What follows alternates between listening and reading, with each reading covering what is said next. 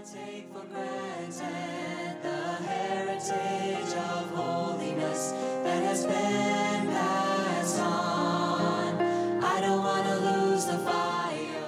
Welcome to Convention Pulpit, Wesleyan Voices Past and Present, brought to you through the Ministry of Interchurch Holiness Convention. Visit our website for an entire library of great sermons and more information on this ministry, www.ihconvention.com. I don't want to lose the peace. I don't want to lose the peace. I don't want to take for granted the heritage of holiness that has been passed on. I don't want to lose the fire. If you have followed preaching within the confines of the holiness movement, then the name Stetler will be very familiar to you. This sermon was preached by Darrell Stetler in 2004 at the Interchurch Holiness Convention in Dayton, Ohio. You're sure to enjoy this wonderful message that he titles, Preserving Our Heritage. Keep passing it on, keep passing it on, and I don't want to lose the vision. I don't want to take for granted the heritage of holiness that has been passed on. I don't want to lose the fire.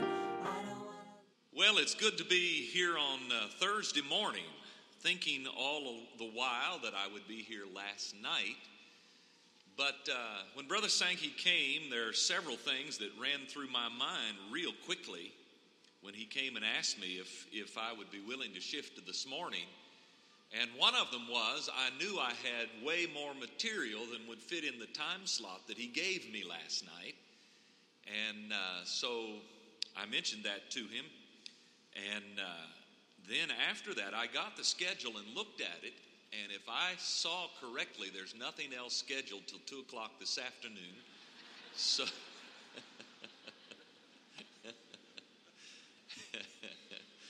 so for my people at Burlington, I'm going to do a series this morning.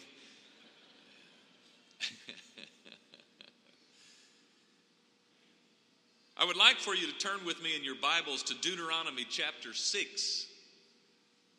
I'll read there in a moment. I've been asked to speak on the subject of preserving our heritage. This originally was called the Holiness Rally, and I'm really not sorry we're blending these two, because I believe that they are very important to each other, and you'll see that as I end this morning, the Lord willing. But I'm grateful for the privilege of speaking on the subject that has been assigned. I believe, as I look across this congregation and come to IHC year after year, I believe that this crowd is very, very interested in my subject, preserving our heritage. I think that's what we want to do, isn't it? Do we want to lose this? I thought as we sat in the services last night, and I told Brother Rob this morning, we were talking, and I said, it's worth whatever it cost me to have my family in the atmosphere of the services last night. I have a daughter that just turned 19, and she was born on April 14th, so we missed the IH convention that she was born that April. But I think this is her 18th IH convention. She hasn't missed one. I'm not so sure but what that year is the only year I've missed since childhood. But I value the heritage that is wrapped up in this convention. And passing on that heritage is something very important to me. Really, it's something that concerned leaders have been concerned about for many, many years. I was reading a quote the other day from A.W. Tozer from numbers of years ago, and I want to give it to you. A.W. Tozer said, "Churches and societies founded by saintly men of courage and faith and sanctified imagination appear unable to propagate themselves on the same spiritual level beyond one or two generations." Now, if he is right, and I think that that is very documentable in history, that ought to cause us to sit up and take notice. Since we who are sitting here, most of us, I believe I'm safe in saying, most of us here are second generation and in many cases third generation conservative holiness people. I was also reading a book recently by Arnold Cook entitled Historical Drift. The book is not written from a conservative perspective. I would probably disagree with some of his application, as he would probably disagree with some of ours. But he zeroed in on some very critical principles that I want to mention. He says, and I quote, "Historical drift is the inherent tendency of human organizations to depart over time from their original beliefs, purposes, and practices." John Wesley lamented that as the eternal erosion of Christian values. But Mr. Cook goes on to say, and this is striking to me, he goes on to say, organizations don't drift. People do. People who lead them do.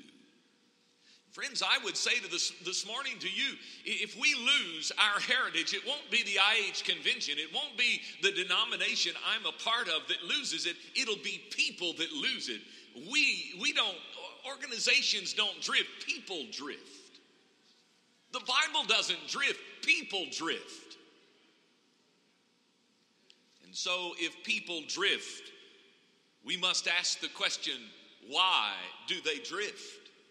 What happens that causes organizations led by people who are drifting to leave their original purposes? Sometimes drifting people need to hear what they don't want to hear. My mind has raced in 1,000 directions as I have considered this subject, and a number of things come to my mind I don't have time to mention, but I do need to say at the outset, I don't come to you this morning as any kind of expert on the subject. I am a learner. I grapple with the same issues that you grapple with. I'm living in the same world you're living in, and I'm trying to make it through this confusing world, and I'm trying to save my own family and pastor a church and win people to the Lord in the same world that you're trying to do those things in. So I don't come to you with magical answers. I do come to you with a burning heart for the subject. I want to see us preserve and pass on our heritage. There are two things that I would like to beg of you this morning as you listen. One, I would ask you for a prayerful hearing. Secondly, I would ask you to take everything that I say within the context of the big picture of my subject. I know there are parts that will spur discussion and undoubtedly disagreement. Some may seem a little rigid and out of balance if you take them out of their context. But in this context, I believe they are very, very important.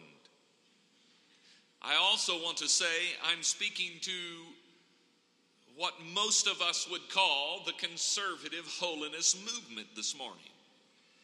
Maybe that banner has fallen on hard times, but I would suggest to you this morning that it does describe what we are. We are conservative holiness people. I'm not ashamed of that banner. I don't plan to discard the banner. I plan to wear it with distinction, Lord willing, Lord God helping me, unashamedly. I hope we never lose that banner. I want to say to you this morning, this is a good way. This is a good way. When I talk about preserving our heritage, I'm talking about preserving the conservative holiness heritage. In fact, I don't believe you can separate the two, conservative and holiness. If you lose one, you will eventually lose both. Now, I'm a child of this movement. I have now given 27 years of ministry to this movement, and as such, my remarks today are designed for conservative holiness people, my people. And I want you to know that I love this crowd. I am part of this crowd. I was born into this crowd, but I also have chosen to be a part of this crowd. And I'm not ashamed of you, and you're not going to get away from me. I'm not leaving you.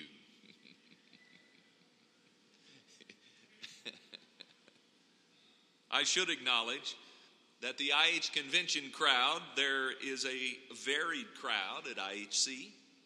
While most of us probably have the same general heritage, there is a certain amount of variation. There may be also some here to whom I'm speaking that do not have a conservative heritage. To all of you, I simply ask for a prayerful hearing. Nothing I say is intended to be an indictment of anybody, only an honest and earnest and passionate effort to help us keep on track and to preserve our heritage. Now, to prepare for what I want to say in a moment, I want for you for a few moments to imagine with me an imaginary line. An imaginary line. And on that line, situated on that line, from various points from right to left or left to right, we would place all of the denominations that to one degree or another teach or used to teach the doctrine of holiness. And on that line, place all the denominations that teach or used to teach a conservative lifestyle. That, of course, would include quite a spectrum. You would put there Bible Methodist, Bible Missionary, Bible Holiness, God's Missionary, Wesleyan Holiness, Allegheny Wesleyan. You would include Nazarene, Free Methodist. You would even include the United Methodist Church on that line. Many small groups, many independent groups as well. Now, if you place all of those denominations in varying places, wherever you choose to place them on our imaginary line, wherever you want to, then if you were to draw another line down from each of those who one day did teach the doctrine of holiness and did teach a conservative lifestyle, and draw a line from the imaginary line down to their point of beginning, their roots, I suggest to you this morning that we would come to and be reduced from a broad spectrum down to a single point of beginning. Pretty much the same roots. Not necessarily the same denominational roots, but pretty much from the same doctrinal and practical originating point. Now, keep that in mind. Keep that in the back of your mind. I'll come back to it in just a moment. There are several things that I'm assuming in this morning. Number one, I'm assuming that I am talking to many preachers, denominational leaders, Bible school personnel. That to me says that I'm speaking to spiritual leaders of our movement. The grassroots as well as the ecclesiastical leadership of our movement. Men and ladies, may I say to you as spiritual leaders of our movement, we are the pace setters. We are the trend setters. We set as spiritual leaders the practical and spiritual tone of our movement. What we are, what we believe, what we do, how we live will mold our churches, our families, our children, our students, our movement. What our movement becomes can be laid at the doorstep of the spiritual leadership of our movement. Secondly, I have assumed that I'm talking to moms and dads, grandmothers, granddads. I became a grandpa 2 months ago. I just thought that needed to be announced.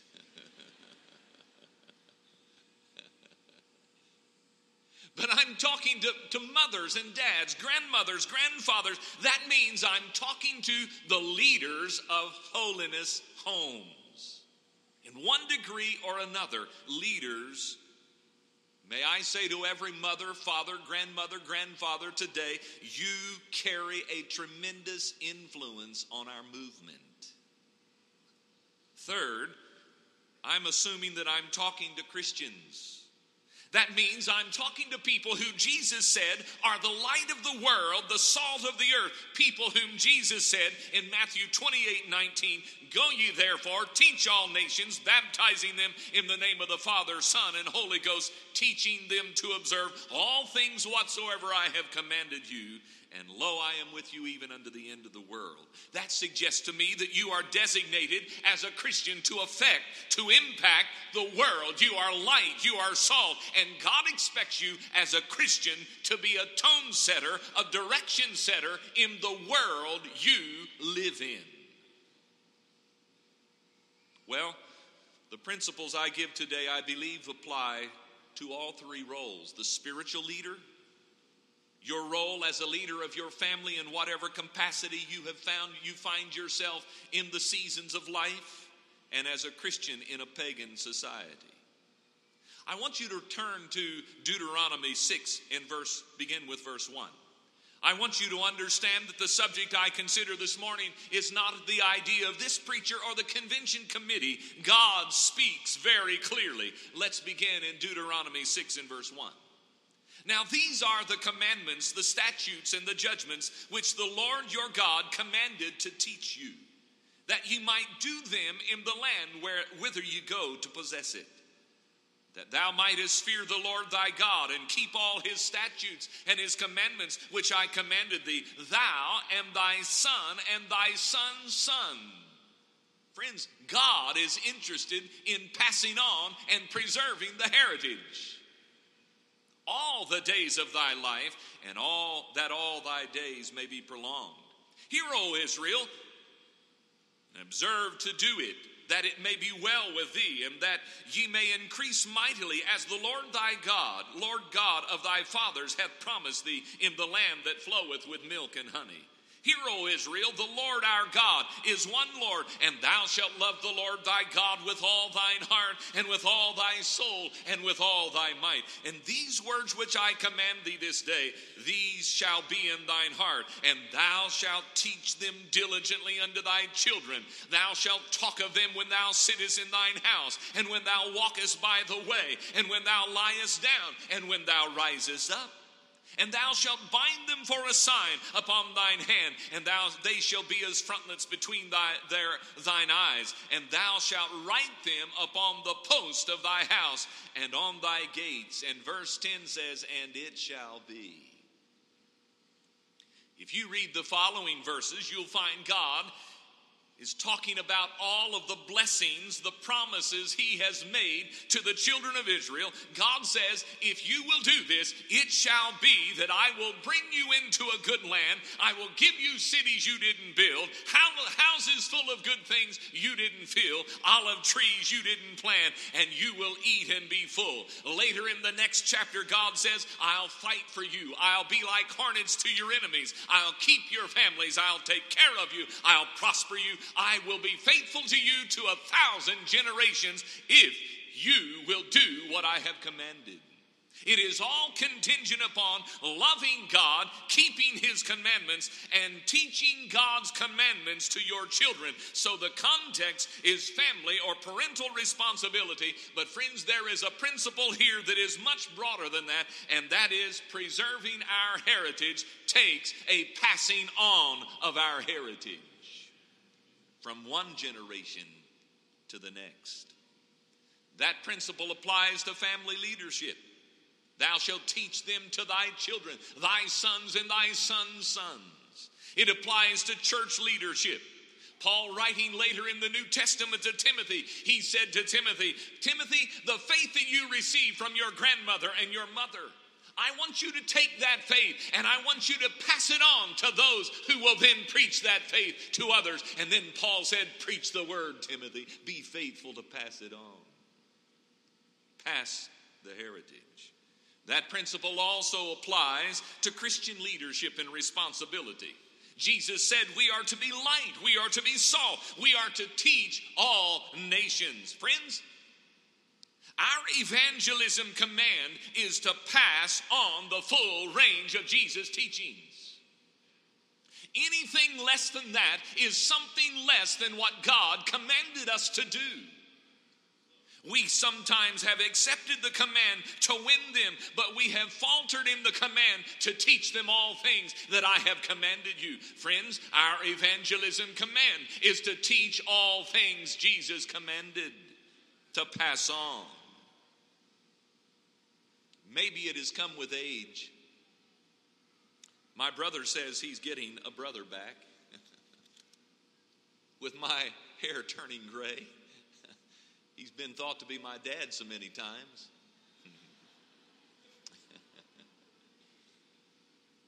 Maybe it's come with age. Maybe it's because my children are becoming adults. Maybe it's seen the drift from spiritual moorings in many sectors of our movement. Maybe it's the overall condition of the broader church world. Maybe it's simply the natural evolution of our movement. Whatever the reason, preserving and passing on the heritage has become a passion in my heart. I am choosing to make passing the heritage, passing the torch, preserving what God has entrusted to me. I have chosen and am choosing to make that a priority of my life and my ministry and my family. And with that passion, I come to several firm convictions. First, I have come to the firm conviction that we have something worth preserving.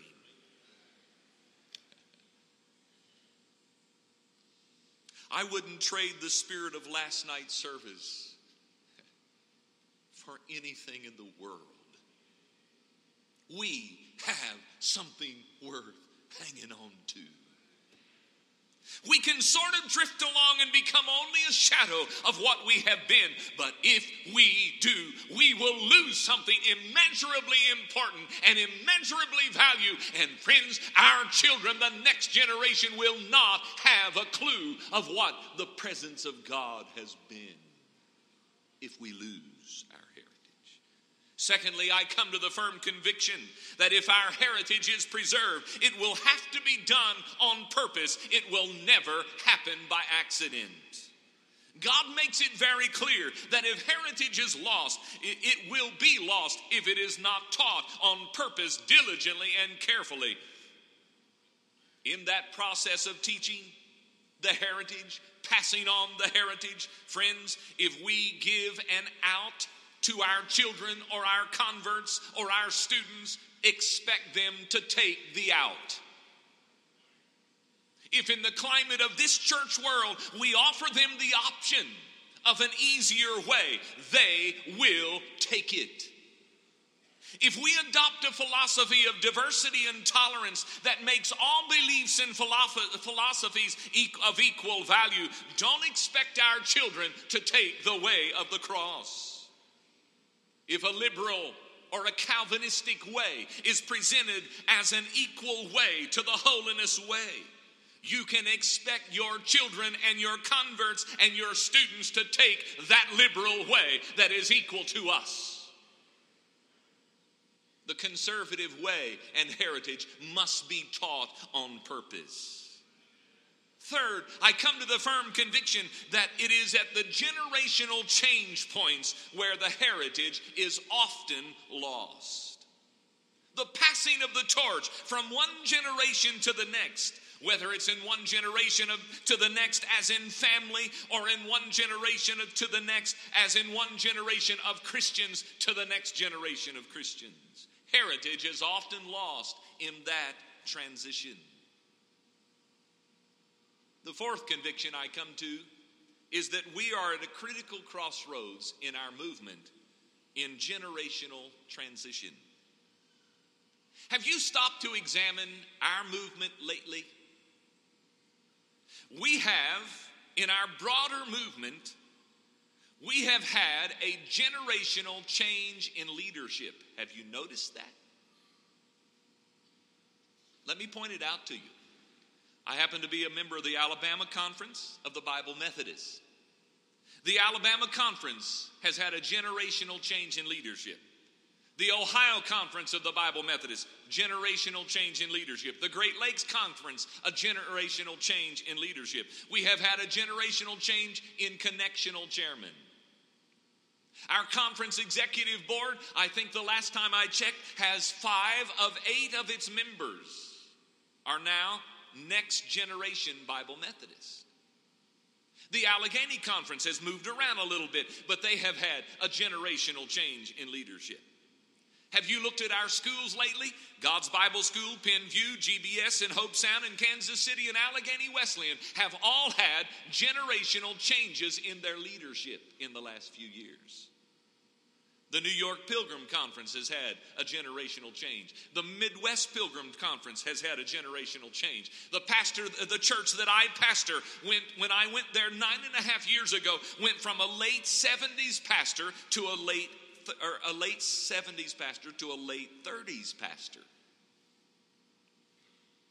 That's probably true in many, many churches that are represented here today. Now, I'm not suggesting that this is bad in our movement. I'm just telling you it has happened. And really, it doesn't take a conspiracy to make it happen. It doesn't take something wrong to make it happen. I am learning at 48 years old, I am learning that those kind of things happen to you as years go by. A generational change in leadership. Let me give you another application of that principle. I believe it can also be applied, and we are facing a generational change from one generation of Christians to the next. That is true, first of all, because in many of our churches, our older saints are quickly passing on.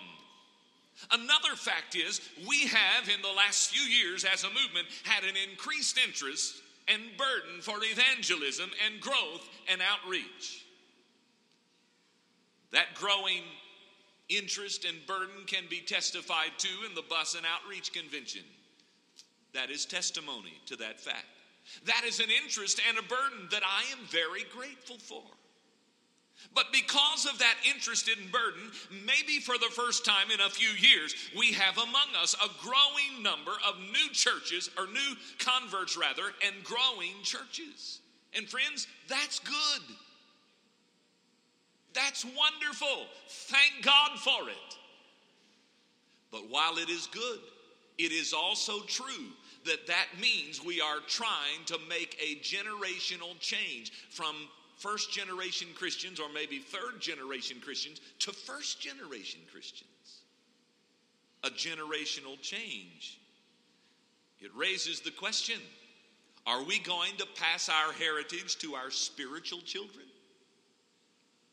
To the next generation of Christians? I think it raises 3 options. First, we will either pass on our heritage to our spiritual children, and hopefully we will, or number 2, we will simply become a feeder for the liberal denominations. Or number 3, we will shift left to accommodate our new converts. And if we do, we will lose our heritage. I tell you this morning, friends, I have a burning passion.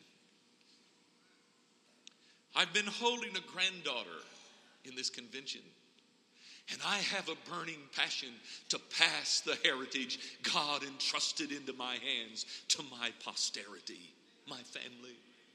But friends, I also have a passion to pass the heritage to those that God entrusts into my care as spiritual children, as converts of my ministry or my church. It takes tons of time and sacrifice and prayer and teaching and patience and leadership and commitment to instill into our children the heritage of holiness. It takes no less to instill the heritage into our spiritual children. The final firm conviction I've come to is, if the heritage is to be preserved and passed on, it must be done on 4 levels, from parents to children, from leaders to churches, from school leaders to students, and from Christian to Christian. The question is, can it be done? Before I go further, I think I need to say a bit about what I mean by preserving our heritage. Let me ask you a question. Now, and I mentioned a moment ago, the vast majority of us would have a conservative holiness heritage. Let me ask you this. How did we become what we are? How did we get where we are? Why do we believe what we believe? What would we be today, this Thursday morning? What would we, this crowd, be if, say, our roots were Presbyterian or Episcopal or Catholic? What would we believe? What would we know? How would we live? My point to you is simply, we, our families, our churches, our entire movement would be drastically different. We would believe different. We would live different than we do if our roots were different, if our heritage was different. My proposal to you is, our history has formed us. Hasn't it? Our history has made us what we are. Our roots have produced the tree that we see today. It did not just happen by some mysterious process of religious evolution. No, it was the heritage of doctrine and practice and belief and lifestyle and music and earnest-hearted pursuit after God and discipline and revival and standards and holy separated living. It's a complete package of roots, that heritage that has made us what we are today. Our history has formed us. But, and I'm quoting some of what Jim Plank said last night, but I'm rephrasing it a bit. We have the pen in our hands today. And you know what? We are presently writing our history. Today is our tomorrow's history. We are today writing our history, and if our roots change, we will produce a different tree in the future. I would ask you, how are we doing? Heard Brother Bill Snyder say on one occasion, history will teach us if we'll let it. Now, this can be easily demonstrated. Go back to our imaginary line. And on that line, we have all of the denominations in your mind, that in your perception, that do or have taught the holiness message and the conservative message. I don't need to tell you that when you follow that back down to an original point of beginnings, the roots, some have veered off the path. They have become something else. For example, the United Methodist Church has become largely a faint shadow of what they one day were. They share our roots. They have the same beginnings we have. If you go back another generation, what happened? How do you get from here to there? Friends, somebody didn't keep the holiness heritage alive. Somebody dropped the ball. Somebody put down different roots. Somebody wrote a new history. I don't want that to happen to us. And of course today, some are still veering off. Some have already, others are in the process. They're quickly becoming something else. They are putting down roots today that will produce a different tree tomorrow. I would like to challenge every young parent here this morning and ask you, what kind of history are you writing for your family? What kind of tree will be produced from the roots you are putting down? I would like to challenge every person here who has changed from our heritage or is being tempted to change from our heritage and ask you, what kind of history are you writing? What kind of tree are you planting? I would like to challenge our Bible colleges with this question. Back there somewhere, God gave you roots, gave you a heritage as a Bible college. Are you passing those roots to your students today? Are you writing a different history? Remember, our present is our future history. We are today writing tomorrow's history. We are today putting down the roots that tomorrow will produce a tree, a heritage. Sometimes we think we can act independently as individuals or preachers or teachers or Christians. But friends, it can't be done. We are all in the process of making our little contribution to the history that is being written that will be tomorrow's history, and tomorrow will be affected by what each of us do to contribute to the picture today. We're living in a day when some are examining us pretty thoroughly. Maybe some of that's good, maybe not so good. But I felt as though we ought to look at our movement for a moment. Let's look for a few moments at what I'll call post-merger days. Now, after I wrote that, it dawned on me I'd probably be talking to a lot of people who don't know what I'm talking about. Post-merger days. How many of you remember merger? I see your hands. How many of you have no idea what I'm talking about? All right, a lot of younger guys. About 35, 37 years ago, there were changes that took place in the conservative movement that charted a course for the people who are sitting here. Most of us are where we are today because of those changes. Brother Sankey mentioned a moment ago the book by Dr. Brian Black. I want to recommend it. Ought to be in every home represented here.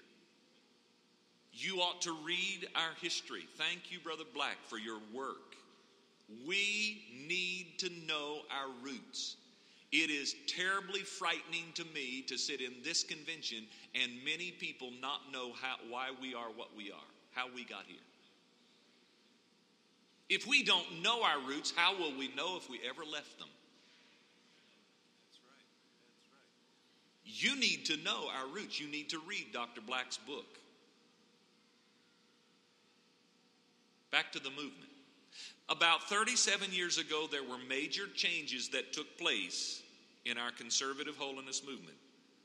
The vast majority of us are here today because of those changes. Older men, some of whom sit here today, many of whom are already dead and gone.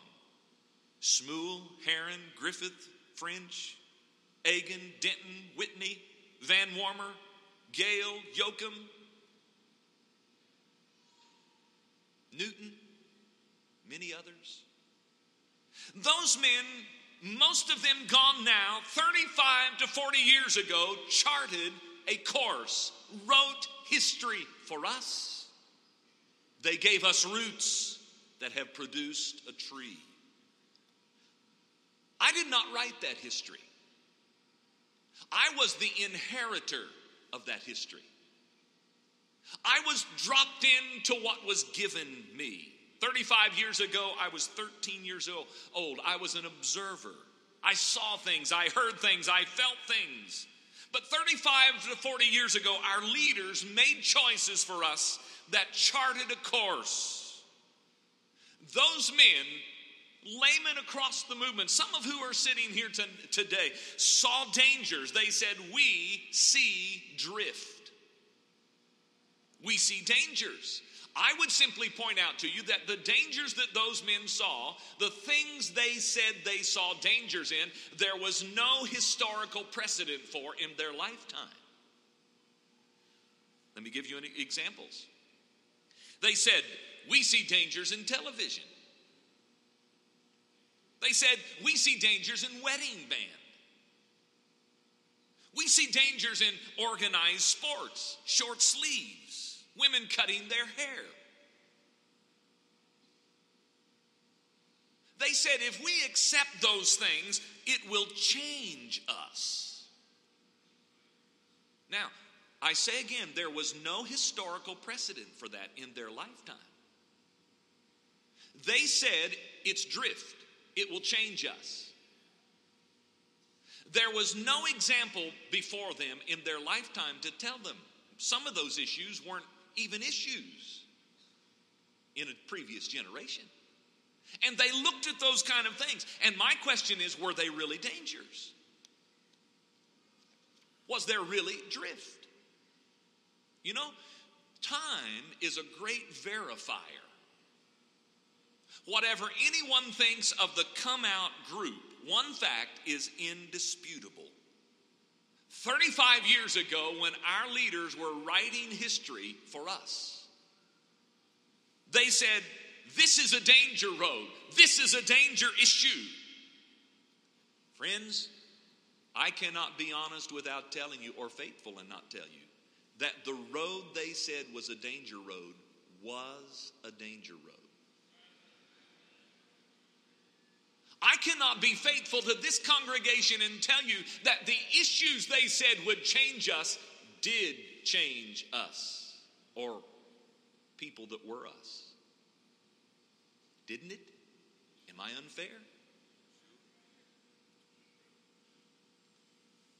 We see now where the road led. There are whole movements that verify for us that what our forefathers said were dangerous, things were dangerous, were. 35 to 40 years have passed. It doesn't seem possible. And all of a sudden, I am occupying a different place today than I did 35 years ago. All of us are. Our leaders, preachers, laymen made choices, charted a course, wrote history, and that course has brought us to the place we are. It has produced the tree we see today. Those roots, that heritage.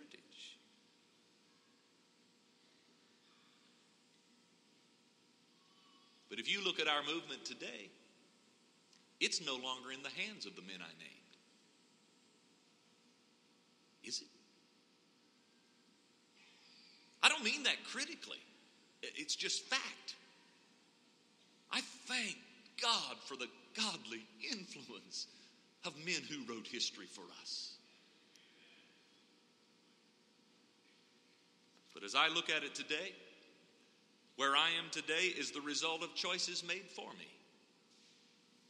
But where will I be in 35 more years? My son began to pastor last year. Where will he be in 35 years?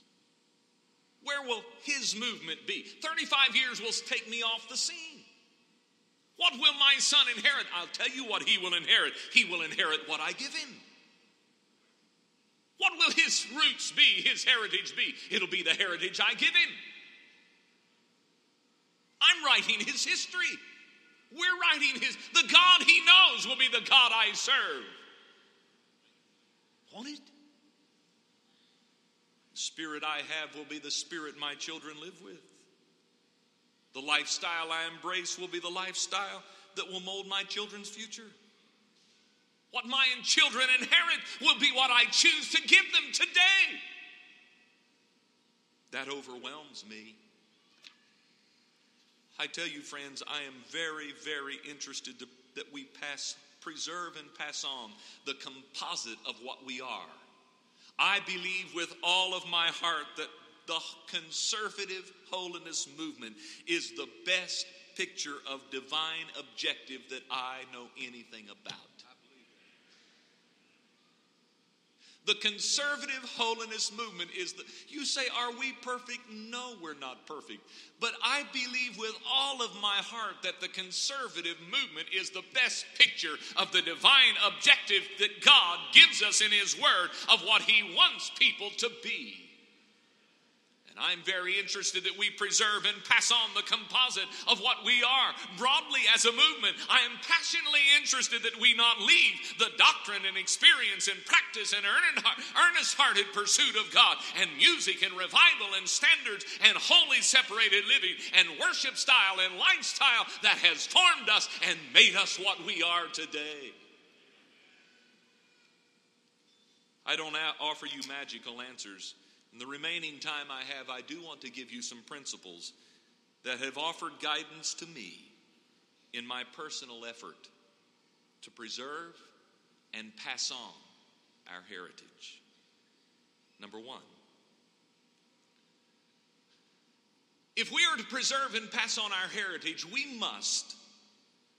And by the way, before I get into this, I won't get to all 21 points, okay? I've got 20 minutes. So if you want my notes, give me your email or something. You can have them. I'm not selfish about it. You can have them. But number one, if we're to preserve and pass on, we must make and keep our personal spiritual life vital. The heart of our heritage is a vital walk with God. It is loving God with all of our heart. Friends, before God ever tells you to pass on and teach your children, He says, I want you to love me with all your heart, soul, and strength. The heart of our heritage is a passionate pursuit of godliness. The most important thing I will say is that if we are to pass on our heritage, we must personally and individually and collectively have a burning heart and a real intimate walk with God ourselves.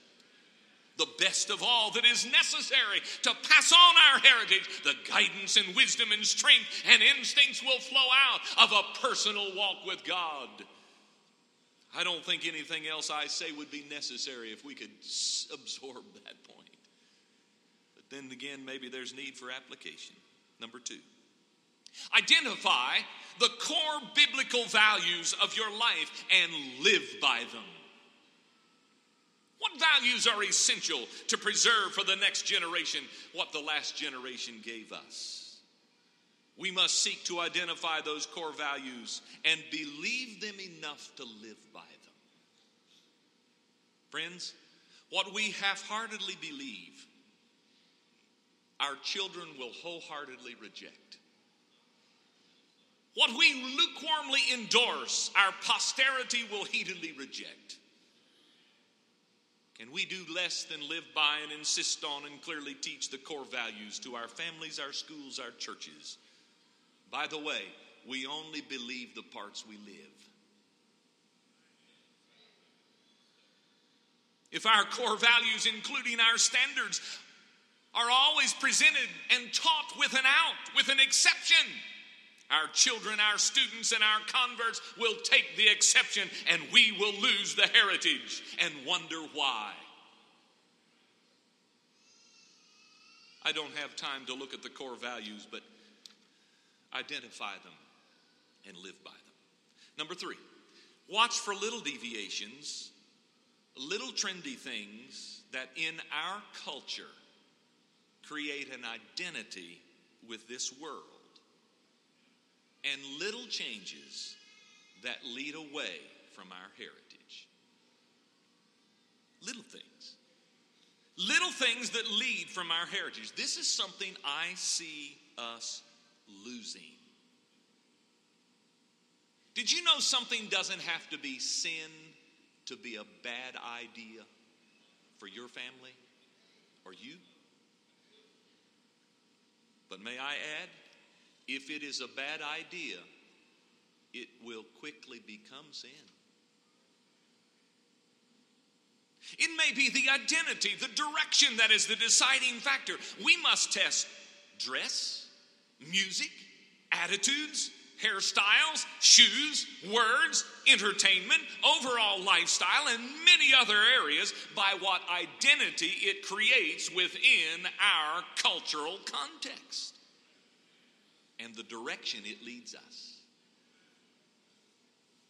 Many things this world does are clearly sinful. We see that. We don't struggle with that. Where we sometimes lose our way is in the things the world does that are not in themselves sinful, but if we do them in our cultural context, will give us a world identity instead of a godly identity. Things that will simply cause the world to look at us and say, they belong to us. They're one of us. They live like us. And before long, you know what happens? We are one of them. And we do look like them. And we do live like them. And we've lost our heritage. There will be thousands of things that come down the pike. You know, I am thoroughly troubled sometimes when I see parents who ignore at a very early age things that create an identity, small things in the lives of their children that in our cultural context make their kids feel comfortable in this world instead of comfortable with God's people. They lose their children and wonder why. There are thousands of things that come down the pike that are not in themselves sinful, but in our cultural context, in the cultural context in which they are found, immediately give an identity with this world and set a direction toward this world, and they are a bad idea for our families and our churches. And friends, sometimes the pressure can be absolutely unbelievable from our own children, whether it's our birth children or our spiritual children, to allow things that are not. After all, it's what everybody else is doing it, and there is no book, chapter, and verse, and you can't show me where it's in. Why can't I do it? And the pressure will be absolutely intense. Because there's nothing sinful about it. But friends, our heritage has long insisted that God doesn't want us to fit in this world or be identified with this world. And friends, if we lose that principle, we will lose our heritage. Now, I'm going to give you an illustration at the risk of being totally misunderstood and written off. I have come to the conclusion that some of us preachers have fallen into the fault of talking about these broad principles and never giving people, what are you talking about? This is what I'm talking about, okay? I believe an example of what I'm talking about is a goatee. Now, I know that I'm talking to some people with a goatee. I want you to know that I'm not in any way trying to unchristianize you or intimidate you or judge your motive. Having hair on your chin is not sinful. Is it?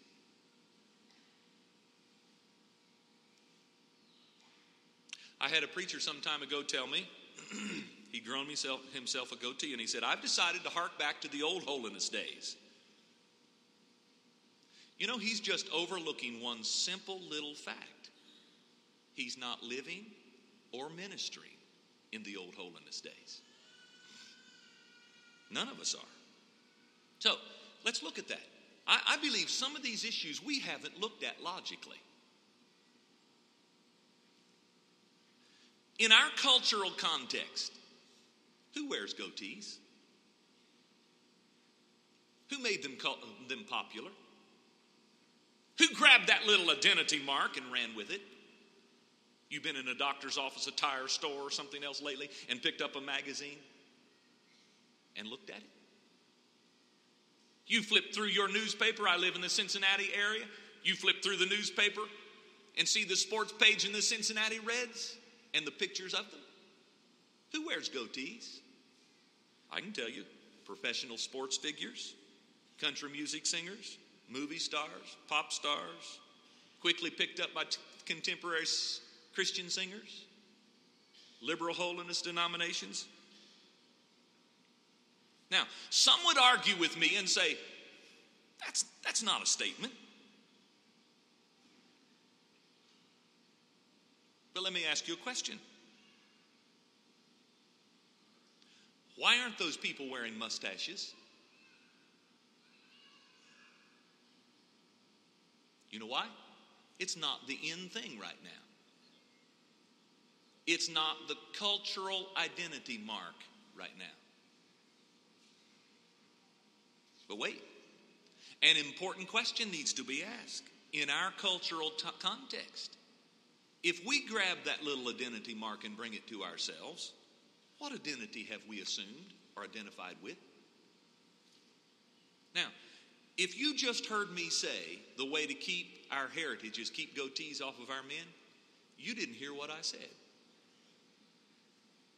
What I did say is if we lose the principle that God doesn't want us going out there in the world and grabbing the little identity marks that crop up continually and assume them for ourselves, God doesn't want us doing that. If we lose that principle, we will lose our heritage. There are hundreds of temporary, fleeting lifestyle issues that are constantly hitting the mainstream of our cultural scene. Hairstyles.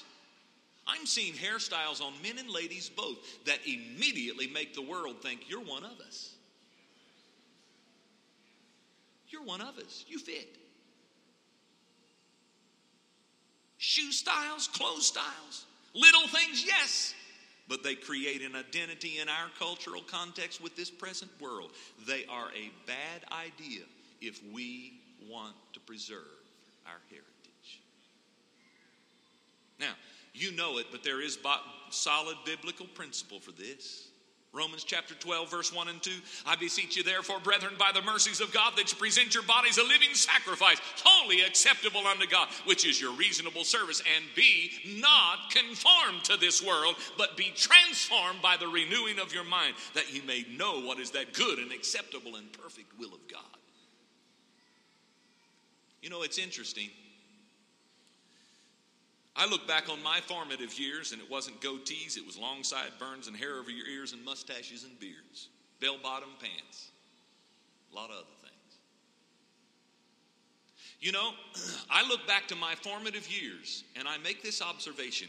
I look back there, and there were many who saw those identity things, and they said, it's no big deal. It's not biblical, it's legalism. But you know, I make an interesting observation. For the most part, people who tended to say 35 years ago that those identity marks were no big deal are people who today have veered clear off the path and are no longer even a part of this movement. I say again, our heritage has long insisted that God doesn't want us to fit in and blend. If we lose that principle, if we do not preach and teach and live that principle, we will lose our heritage. Let me say just a word about little things that lead away from our heritage. Arnold Cook makes a gripping observation. He says, when changes are made in the midst of revival, those changes reflect the moving of the Spirit. But when changes are made without revival, those changes reflect the current level of experience. Friends, I'm scared of those kind of changes. I see us following some changes of the broader movement that worry me. Changes that may seem small and insignificant. But are they changes made in the midst of the heat of revival? Or are they just changes adopting the current level of experience?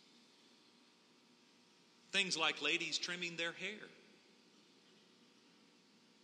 Friends, I still believe the Bible teaches the natural length of a woman's hair is her glory. And for the life of me, I can't figure out how people trim it and not cut it.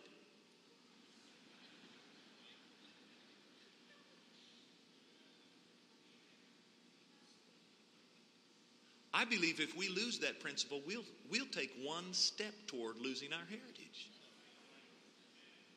I still believe firmly in the principle that caused us to say we don't want our people to have televisions.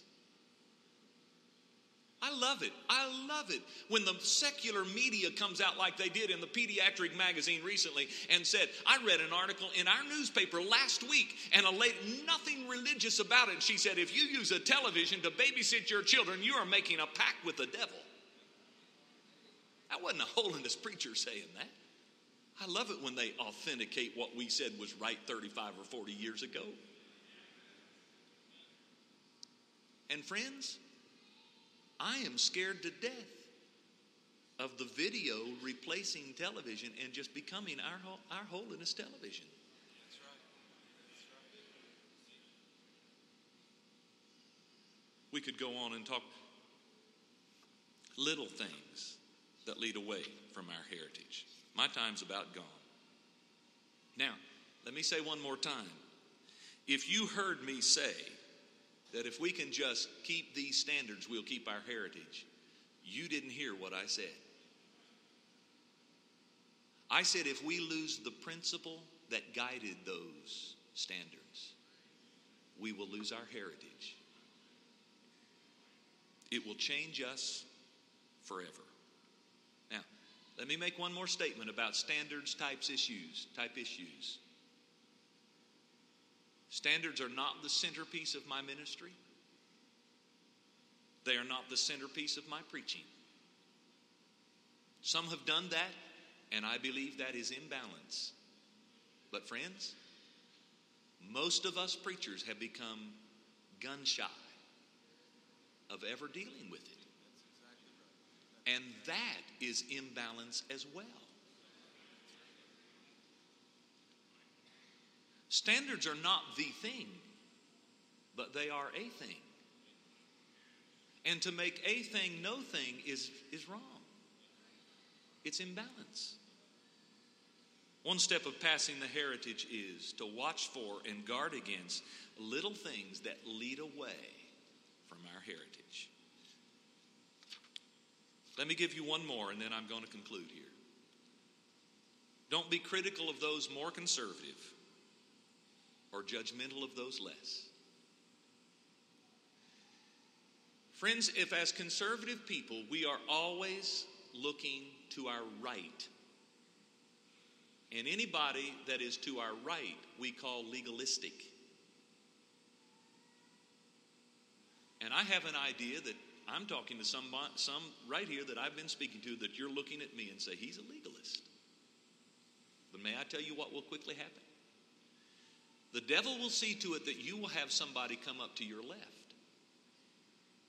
And they'll point at you and say, you legalist?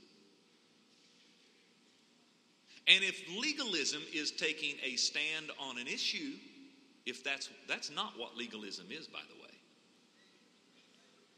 If legalism is taking a stand on an issue, it just depends on where you are in comparison to somebody else. All of us are legalists.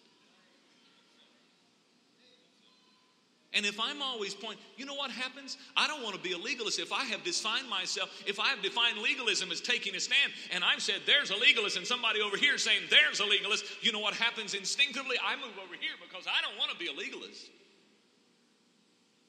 Let me ask you, where's the end to that? There isn't any end. There isn't any end.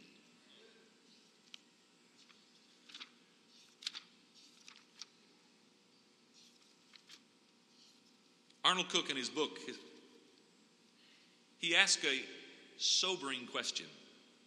How does the North American church manage so nicely without revival?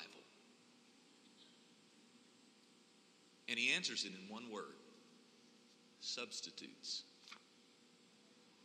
He gives a list of substitutes. I don't have time to get into that. But he does say this: if we are getting by, replacing the supernatural with substitutes which appear to serve us well, they will never pass the faith to the next generation. I have talked about some things, and I have spent more time than I normally would because of the subject matter that I'm dealing with. But I want to give you this last as urgently and quickly as I can. We dare not substitute anything for a spirit-filled life. If we are to preserve and pass on our heritage, this is a holiness rally. And friends, we must have the experience of entire sanctification And our people must have that experience. If we don't preach and proclaim and experience the doctrine and experience of the filling of the Spirit, we will never keep our heritage. There is no substitute for the experience and then the life of Spirit-filled living to preserve our heritage. As we look back on 50 plus years as a convention, it is my deep conviction that if we are to remain conservative holiness people into the new century, we must refocus on our need and responsibility of preserving and passing on our heritage. I close with this illustration. I'm going to tell you the point of the illustration before I give it. There are really 2 points. Number 1, the heritage of conservative holiness can disappear in one generation. But the hope to me is that the heritage of holiness can return in one generation if God finds a person who will obey him. My great-granddaddy was a Friends preacher in the 1800s. We didn't know that until my mother was well up in years, just a few years ago, as a matter of fact. It startled me to realize that I had a holiness heritage on my mother's side and didn't know it. My granddaddy, something happened. I don't have time or even know about it enough to go into it much. But my mother was not raised in a holiness church or a holiness family. Until she was 12 or 13 years old, knew nothing about God or righteousness. But one day she got thoroughly saved. And because God found a little girl that would walk in the light and obey him, I'm preaching to you today about preserving a heritage that came back. 3 of her sons were on this platform before I preached. Friends, the heritage can come back. One of the highlights of my ministry, I have 2 living examples, one here today and one that is not able to be here. A girl named Felicia came to our church 7 or 8 years ago from a sinful family. Typical sinful life. She's a mother of 5 and her husband's in jail today. She's not able to be here. But Felicia got gloriously saved. One day she had gone to Texas to her mother's funeral and come home, and I'm talking about green as grass, knew nothing about holiness or conservatism.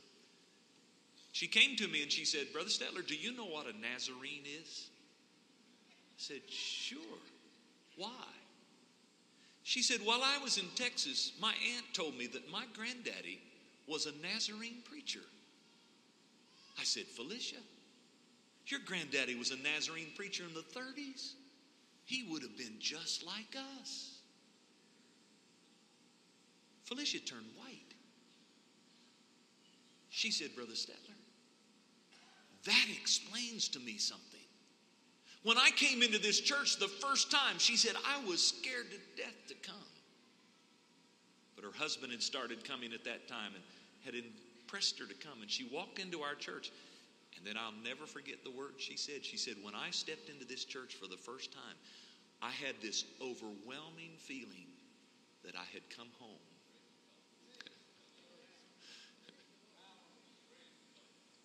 God has restored the heritage.